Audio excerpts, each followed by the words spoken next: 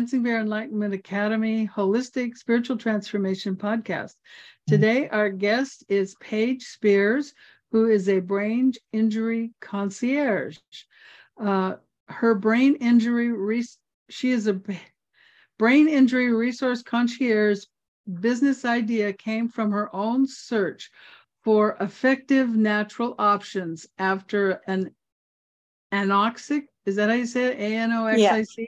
Brain injury with a likely cause of pharmaceutical intended to treat anxiety building up over 12 years. Wow. And leading to blood clots in her lungs.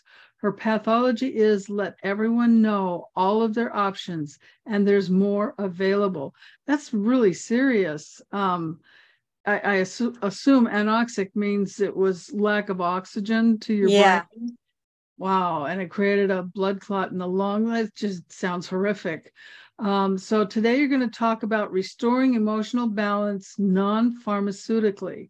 And you're going to help tell us your story. So please, yes, tell us the story. It sounds like quite a journey.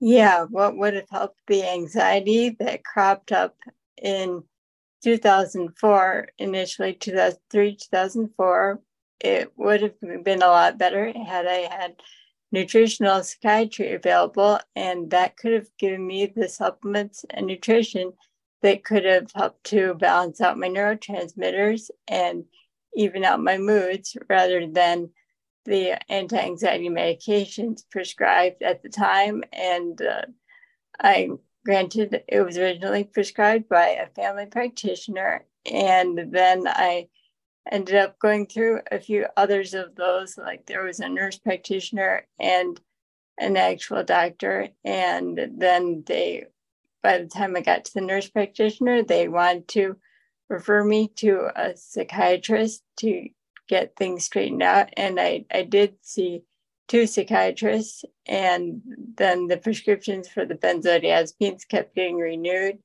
And that really wasn't helping me. And then after a while, the last psychiatrist I saw actually got me the gene site test that gave the determination that I had genetic metabolization incompatibilities with the things that I've been taking for the better part of the last 12 years, including paroxetine. And also I'd been prescribed Yaz by the family doctor initially because I was anxious and my periods seemed irregular, and that wasn't necessarily the case. But then the Yaz thrown in the mix too had its own risk of blood clots. Wow. Yeah, when patients come to me, the first thing I do is look at the meds they're on and what are the side effects. And a lot of times the meds are worse than the condition, and there are other ways to treat it besides meds, because the meds aren't treating it. They're just trying to mask the symptoms. Yeah, and also the antibiotics for acne, also prescribed by the family doctor, had a detrimental effect on my microbiome. And then the antibiotics I had in 2005 when I got my wisdom teeth taken out, that didn't help either. No, that wouldn't help. Yeah. And the wisdom teeth, each tooth in your mouth refers to a different part of the body, and your wisdom teeth are associated with the gut. So yeah, that doesn't help at all. Yeah. Well, it's better than having impacted wisdom teeth. Wow. So what are the physical underlying imbalances that you've found that was part of your issue in the past? That was it. And that we just discussed about the microbiome being out of balance from the medications. And yeah, and nutritional psychiatry takes a different approach with, well, there are different practitioners who call it different things, but they have lab testing in common to determine nutritional deficiencies. Yes, that's very important. And today, with the kind of food we're getting, there's a lot of nutrients missing now. that used to be in our food that just isn't there. So you have to go out of your way to make sure you're getting everything you need nutritionally. I've also made a point of, in the last 7 years, certainly eating less processed things and prepackaged things, and focusing more on whole plant foods. Mm-hmm. Good. Yeah, that's important. I've done the same thing. I make everything from scratch now. It's just too dangerous to. So you now help other people with brain injury, correct?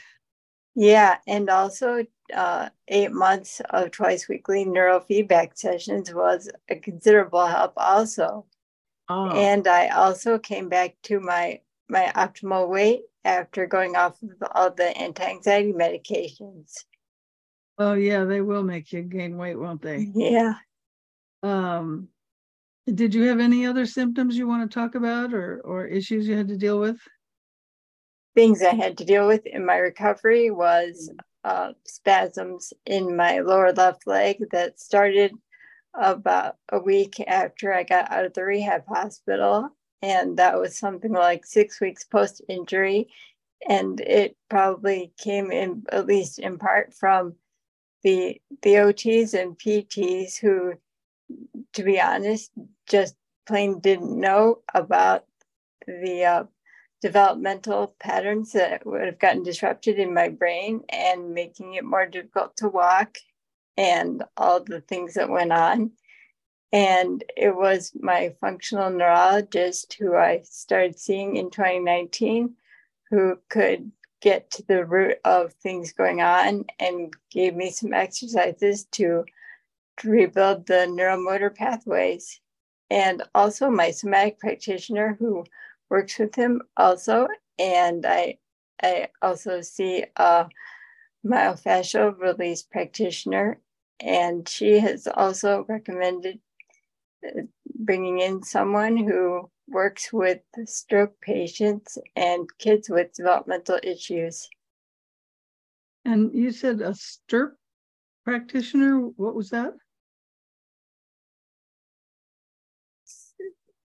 The myofascial release practitioner knows someone who works with stroke patients. Yeah, no, the one before myofascial, I didn't understand what that one was. Do you remember? Maybe it was stroke practitioner. Yeah.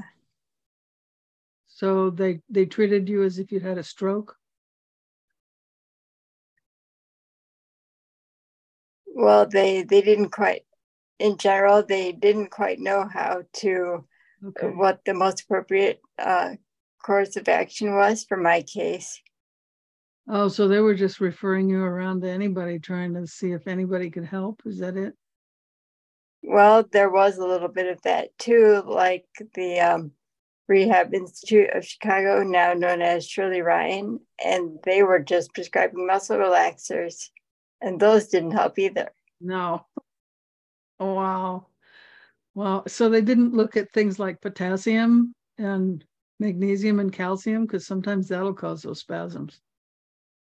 Yeah, nobody really ran much of the lab work until I started seeing my integrative medical practitioner local to me now. And they're the clinic with the store that I get all the supplements from. Oh, okay. That's good. So what's your business idea and what's the origin of it? My business idea is to create a membership community for brain injury survivors and caregivers that will link to a directory of functional and integrative medical practitioners, so they can meet and share the resources easier in a way that I would have liked to have for myself. I'm bringing my medical team creation into a business. Oh, nice. So you bring together clients, caregivers, and practitioners so that they can meet up with each other and connect. Yeah. Good. Is there a name for that? I'm calling the membership the Choose Greater Health Community, at least informally. My business name is Choose Greater Health, LLC. choose greater health. Okay, so we're going to put her Paige's LinkedIn account in the below. I can't talk today. I'm sorry. It'll be in the comments area below so that you can connect with her on LinkedIn. If you either have a brain injury or you're supporting someone with a brain injury or you're a practitioner who treats brain injuries, that way you can get connected. I think that's a really wonderful idea. And this is a terrible thing you've gone through. And the thing that's a little scary to me is my niece. I've just spent a lot of time online trying to help her. She just found a blood clot in her lung.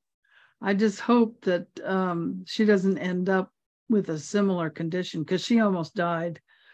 So this is pretty serious when this kind of things happen, and people need to take I almost died too, since I had a lot of small clots in my lungs. Although the blood thinners that everyone automatically gets in the ICU dissolved most of them. And I'm on Xarelto for life. You're on them for life? Yeah, because they supposedly can't tell what actually caused it. But there are other ways to thin the blood besides using blood thinners, which are dangerous. Yeah, I've been looking for options. I just put a whole bunch of stuff together for my niece. There's all kinds of foods and essential oils and herbs that will thin the blood naturally. One of them is garlic and ginger, which are also antimicrobial. Mm-hmm. That Good to naturally know. thin the blood. Yeah. If you just Google foods and essential oils that thin the blood, but I put together a whole paper for her. I'll send it to you. I'll send you a copy.